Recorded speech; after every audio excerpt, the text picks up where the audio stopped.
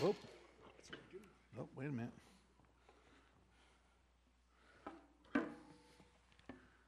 Don't tell Pastor Jeff that. You saw how gently we just lifted it up. All right. We're both grounded. All right. Will you stand and join with me as we read our scripture lesson this morning? It comes from Matthew chapter 5.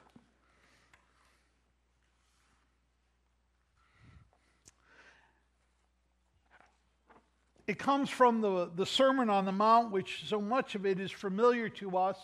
And I want you to, as we read this, I want us to think about it as in the context of our response to the story and the message and the truth and the hope of Christmas. So beginning in the 13th verse from the 5th chapter of Matthew, Jesus says, "You are the salt of the earth. But if the salt has lost its taste, how shall its saltiness be restored? It is no longer good for anything except to be thrown out and trampled under people's feet. You are the light of the world. A city set on a hill cannot be hidden, nor do people light a lamp and put it under a basket, but on a stand, and it gives light to all in the house. In the same way, let your light shine before others, so that they may see your good works and give glory to your Father who is in heaven." May God bless us in the understanding of his precious and holy word for our lives this morning. You may be seated. Adam's going to help me out this morning.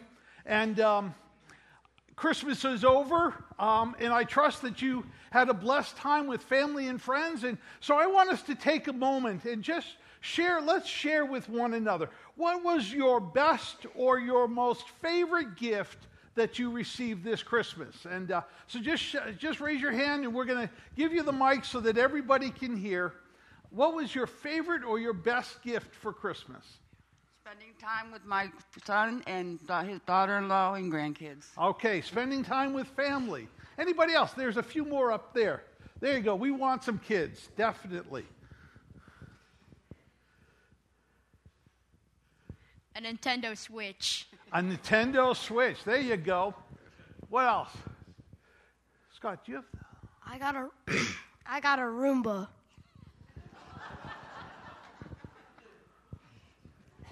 I'm not sure what that is.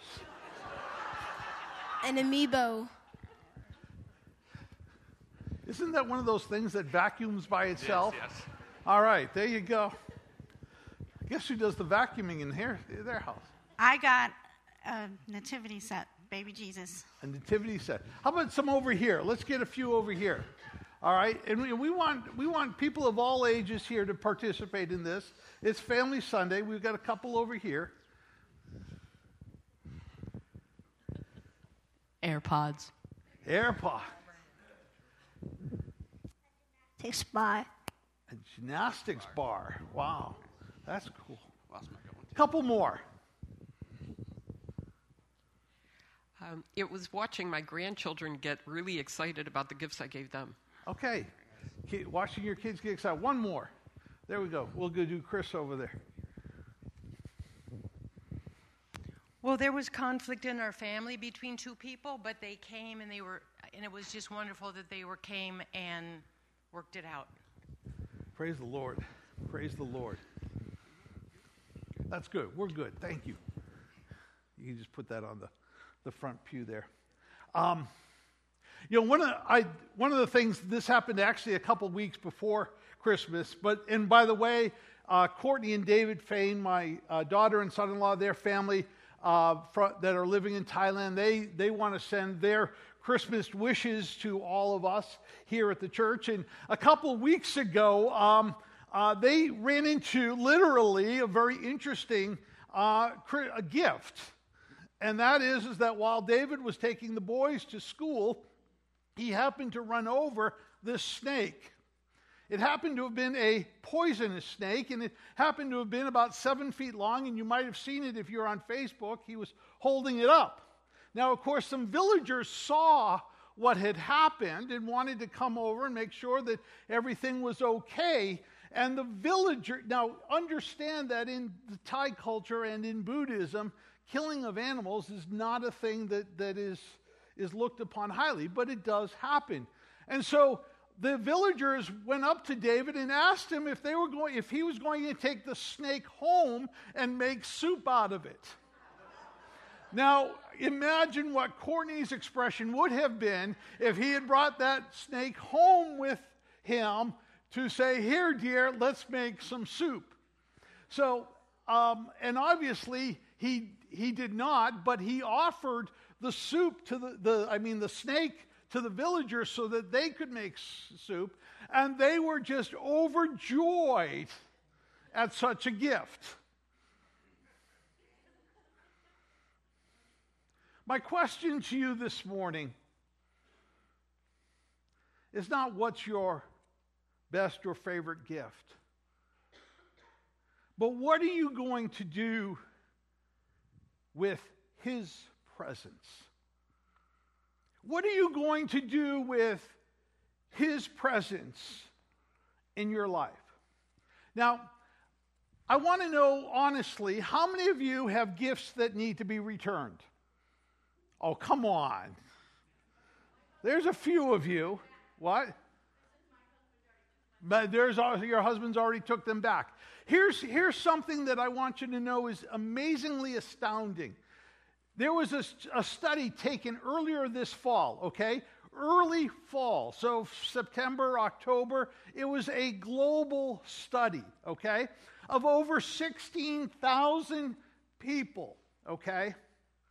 And 3/4 of them, 75%, before Christmas even came, 2 months before even all the shopping was done, 3/4 of them said that in all likelihood they will be returning at least one gift.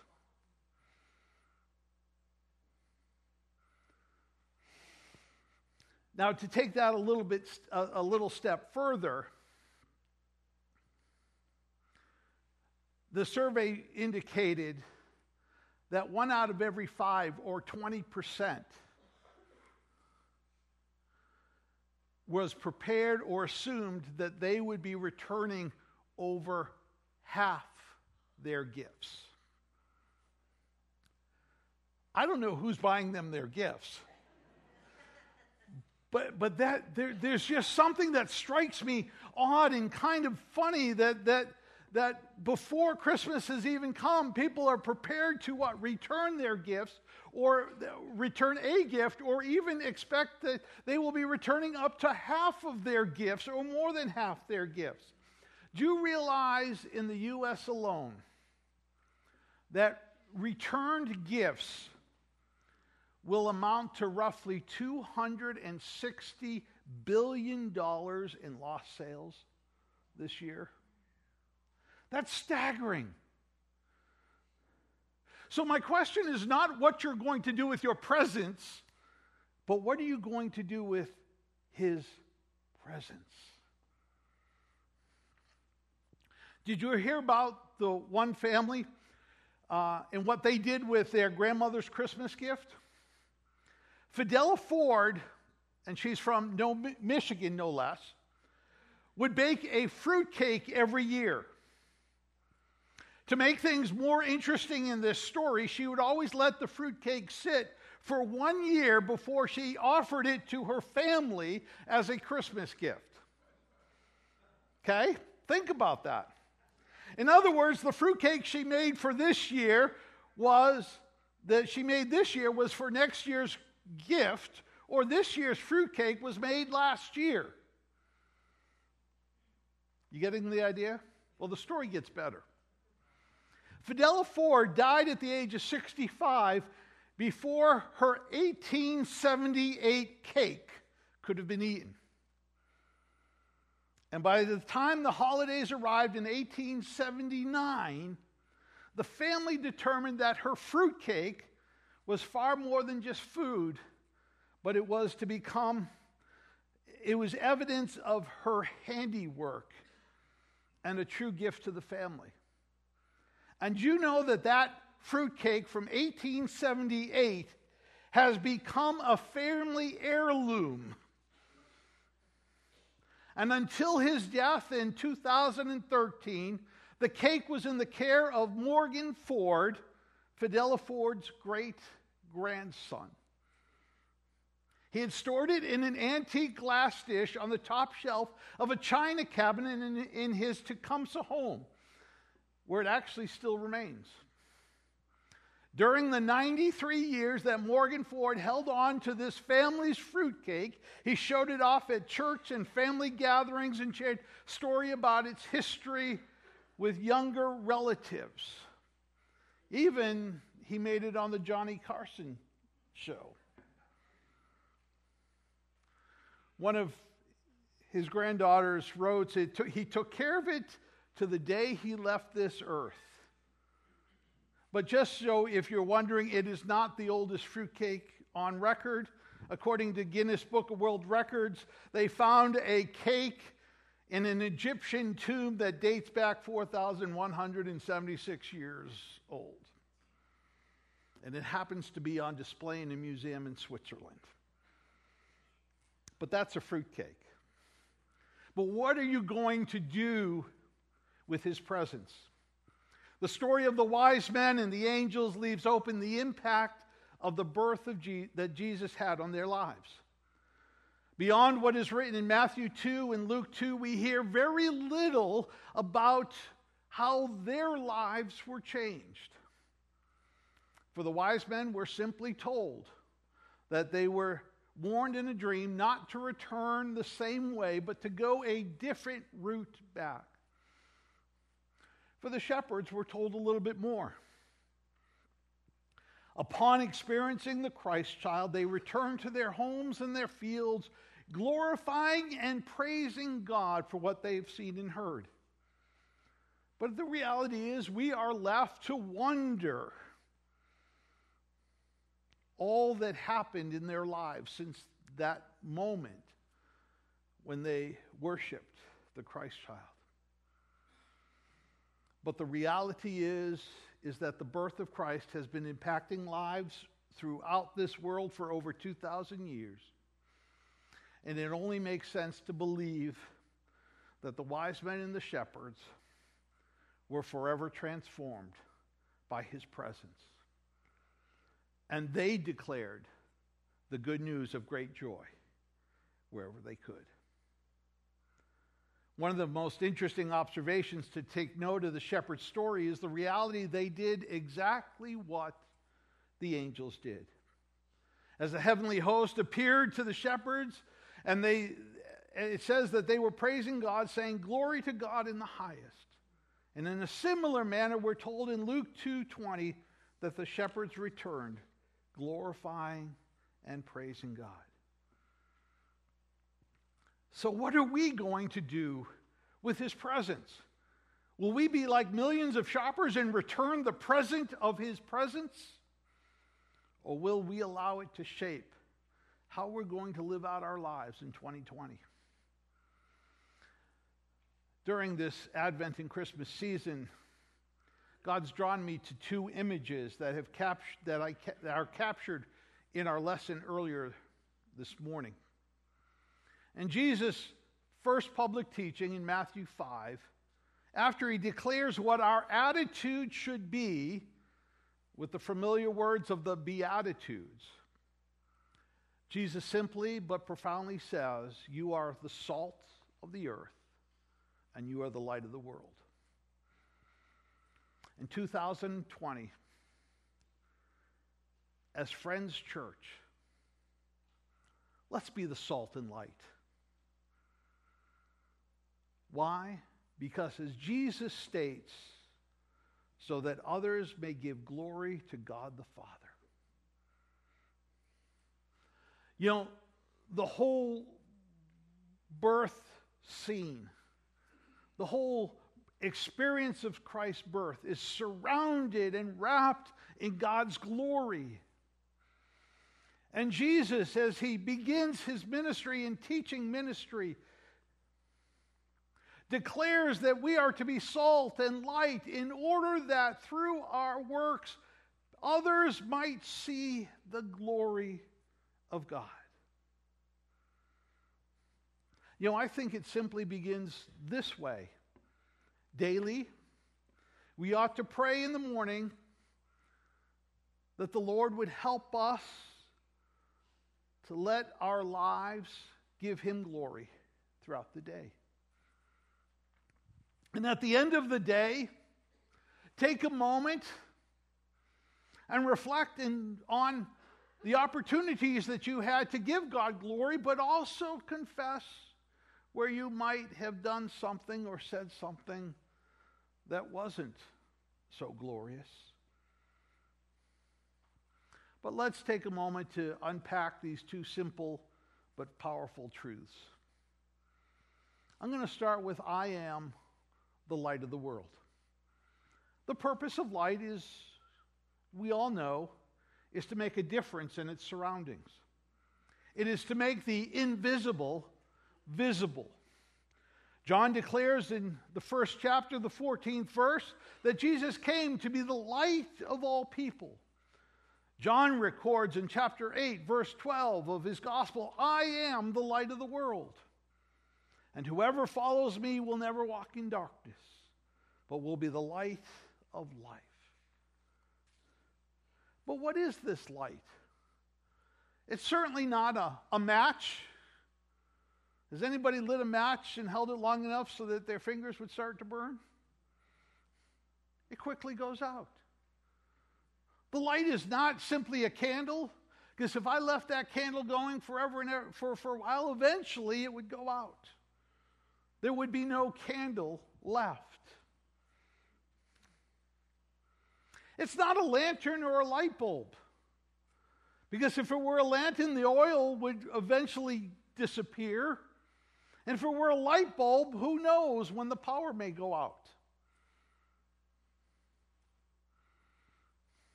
The light that Jesus is referring to is the light that shined on Christmas Day. It's the glory of God. The same light that the shepherds experienced when the angels appeared. And Luke describes it this way in 2:9. The glory of the Lord shone around them. That's the light. John described Jesus' birth this way. The Word became flesh and dwelt among us, and we have seen His glory. If you've given your life to Christ and He lives in your heart, then you have seen and you have experienced the glory of God. As a matter of fact, the glory of God resides in you. Listen to a moment to the words of Paul as he writes in 2 Corinthians chapter 3, beginning in the 7th verse. Now, if the ministry of death, carved in the letters of stone, came with such glory that the Israelites could not gaze at Moses' face because of its glory, which was being brought to an end, will not the ministry of the Spirit have even more glory? For if there was glory in the ministry of condemnation, being the Old Testament, the ministry of righteousness must far exceed it in glory. And indeed, this is the case. What once had glory had come to have no glory at all, because of the glory that surpasses it. For if what we have been brought to an end came with glory, much more will what is permanent have glory. But did you catch what Paul said in the middle of those verses? Will not the ministry of the Spirit have even more glory? We are living in the days of the Spirit. And then in and through the body of Christ, there ought to be more evidence of the glory of God.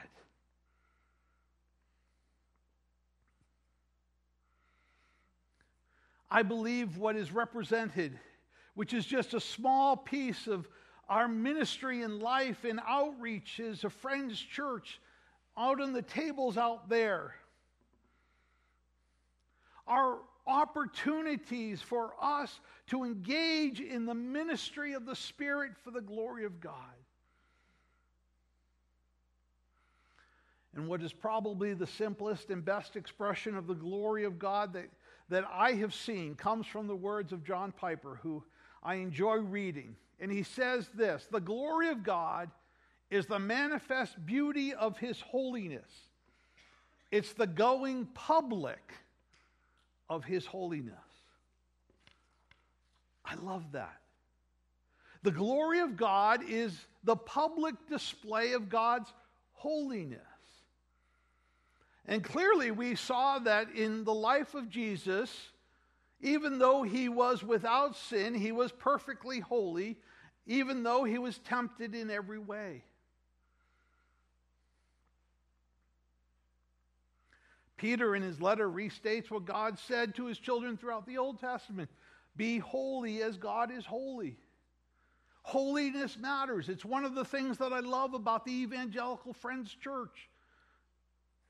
The foundation of our life in ministry together is twofold. One is a heart to save the lost, and two, to call the body of Christ to a life of holiness, because it is out of holiness that the glory of God gets displayed.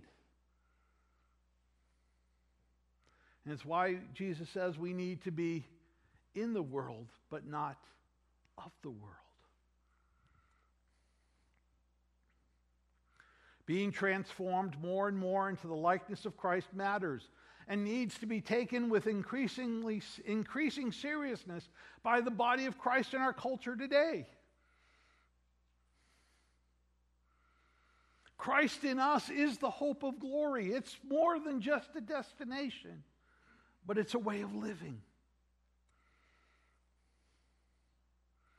I want to encourage you to take time throughout this week to look more deeply into 2 Corinthians chapter 3 and chapter 4, which illuminates more and more into what the glory of God looks like and what it means for our lives. But here's the reality: the more we pay attention to the transforming work of Christ in our lives in holiness, the greater our ability will be to the light of God's glory and to let it shine in our lives.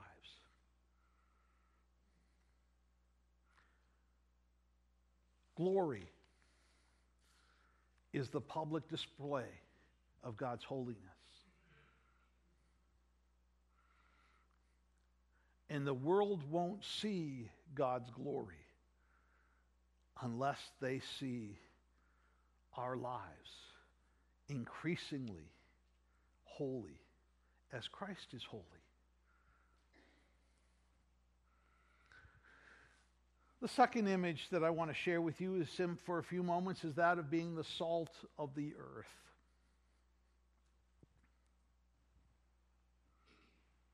As many of you know, salt, especially in biblical days, served two main purposes.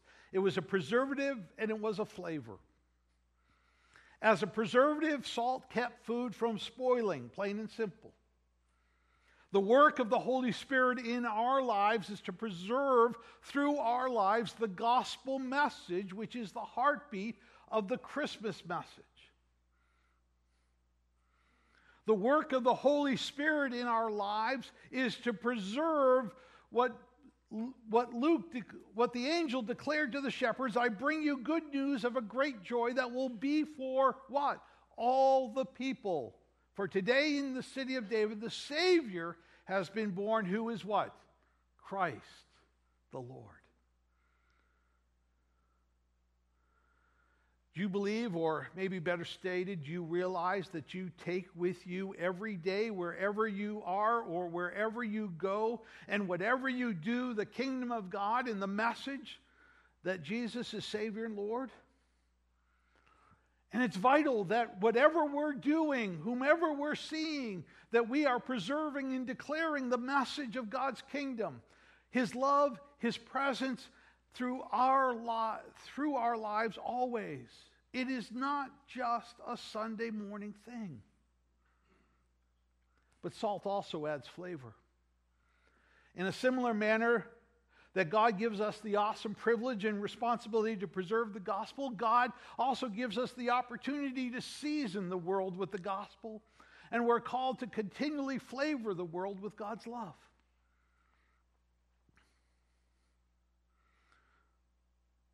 During this Advent season, I was also drawn, for the first time, really, to consider one final aspect of salt that, quite honestly, I've never pondered before. How many of you have ever gotten a big bag or box or bucket of popcorn at the movie theater or at a ball game? How many of you have ever gotten a big bag? Okay. Now, when you eat that bag or box or bucket of popcorn, what does it cause within you? A thirst. Why? Because they are very liberal in their salt, are they not? Salt causes thirst. Think about that. Salt causes thirst.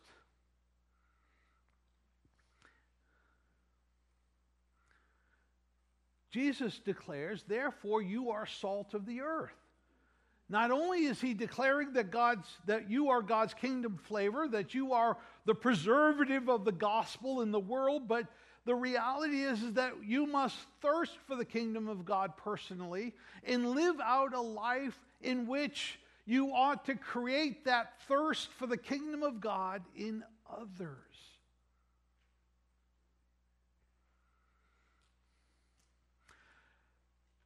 Are we able to declare through our lives the words that Jesus spoke to the Samaritan woman at the well? Whoever drinks of this water that I will give will never thirst again. And will our lives be lived in such a way that others will respond the way the Samaritan woman did? Sir, give me this water so I will not be thirsty. Salt creates thirst. Are we thirsty for God? Do we have a thirst to see others thirst after God? You know, as you check out the mission tables in the atrium this morning, they represent some of the ways that people through friends are flavoring the lives of the gospel with love and grace. As I shared with you earlier, Martin Mutombo is in Malawi right now. He's overseeing the building progress of the school, in which in August of 2020, their goal is to welcome the first 9th grade class to the school. I'm glad to announce to you this morning that we're planning on taking a small group to Malawi this summer in August. And if you're interested in being a part of that, I want to encourage you to stop by the table. Martin's wife and family are here, Margaret, and they would love to be able to talk to you, okay? And in the end of January, we're going to have an informational meeting for anybody who's interested. But we're going to be able to go there roughly the same time that the school is opening, but we're also going to go to minister into villages. And Martin is right there now, helping to identify with his brother a couple villages that we might be able to go and just be light and salt to a people. But we also have plans to have another Slavic village weekend, working in conjunction with Briggs and Jen in the neighborhood in which they live and serve. And that will take sometime in the summer, most likely August too. Because not everybody can go to Malawi, but a lot more of you can go to Slavic Village.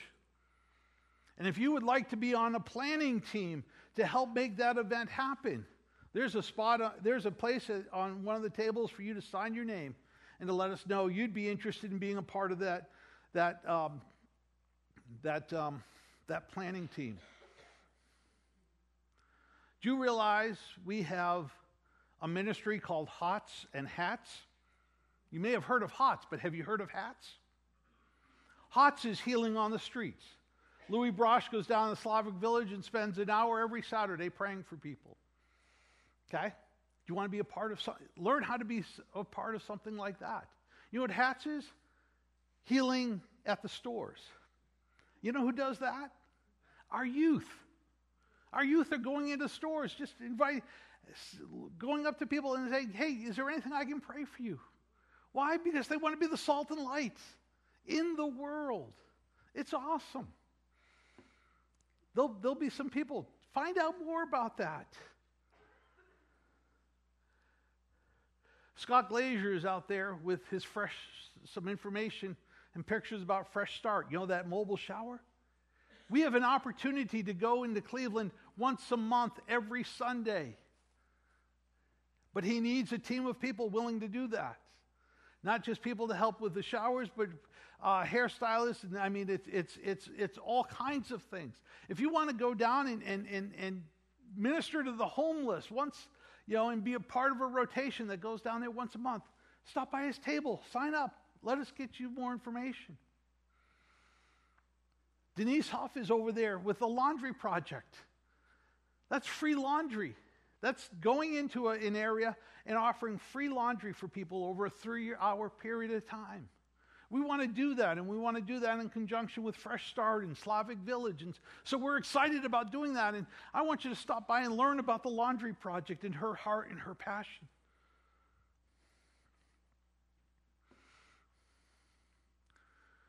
There's also the Cleveland Pregnancy Center out there. Many of you have been so generous and so supportive, and there's ways that we can continue to get involved. And the Cleveland Pregnancy Center is about the right to life.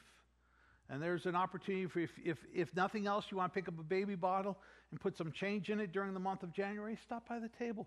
Learn about Cleveland Pregnancy Center. Do you know that January has been designated Human Trafficking Month awareness? And that really ties in very nicely with CPC. Here's my point. Don't just run out this morning.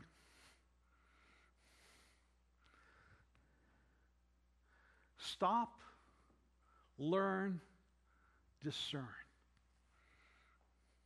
what God may want you to do with His presence in 2020. Let's pray.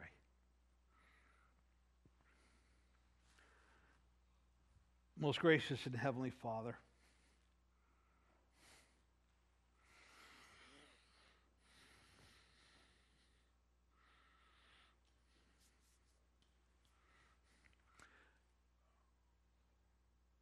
forgive us